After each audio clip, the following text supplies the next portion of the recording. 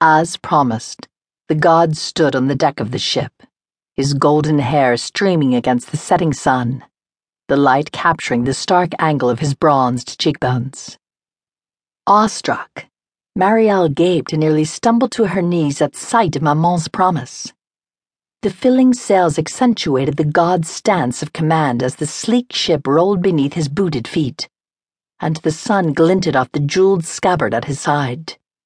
In billowing shirt sleeves and gold-embroidered vest, he stood head and shoulders above all the common sailors knotting lines and raising sails. The brown column of his throat emerged from the open lacing of his shirt, and Marielle thrilled at the sight. He was golden all over. If anyone was the god her mother had predicted, that giant of a man with his air of confidence must be.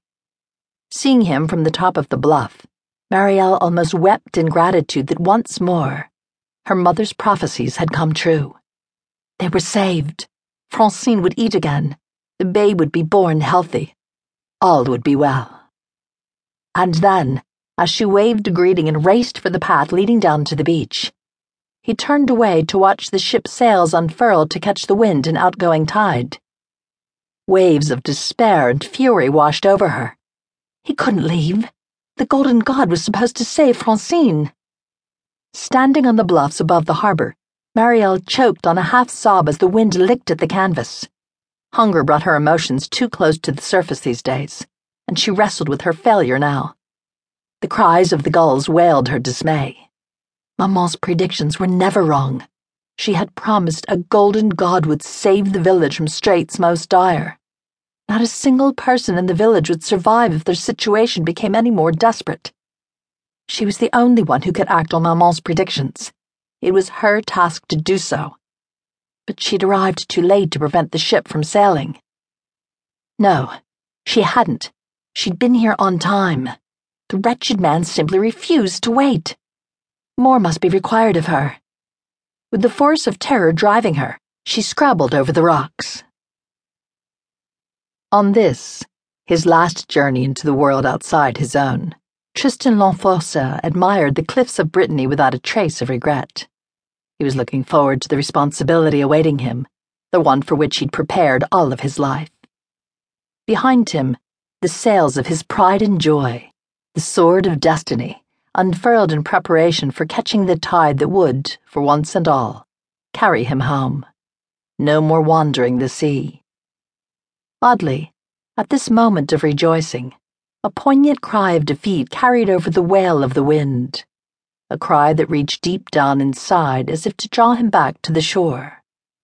With the wind whipping his hair, he scanned the scene for the source of the sound, and was arrested by the sight of a Breton maiden atop the bluff, waving her farewells. Her cap a lacy crown against her ebony hair, she wore long black skirts and a pristine white apron, identifying her as a simple villager, unlike the richly dressed merchants with whom he often dealt. He had learned many things about modes of dress in countries other than his own, things he must pass on to his nephew, who would sail the Destiny once Tristan married and took his place on the council. Now there's a lass someone has made happy. Nevin Lenotall, his navigator and closest friend, watched the willowy girl shout and wave from the path. Can you read lips in that language? What does she say? She tells us to wait, Tristan replied, his gaze not wavering from the comely wench. She needs to speak with us.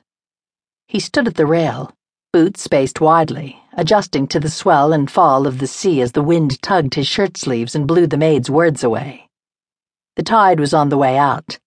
This was the moment he reveled in, when ship, man, and sea became one, and home became more tangible than a thought.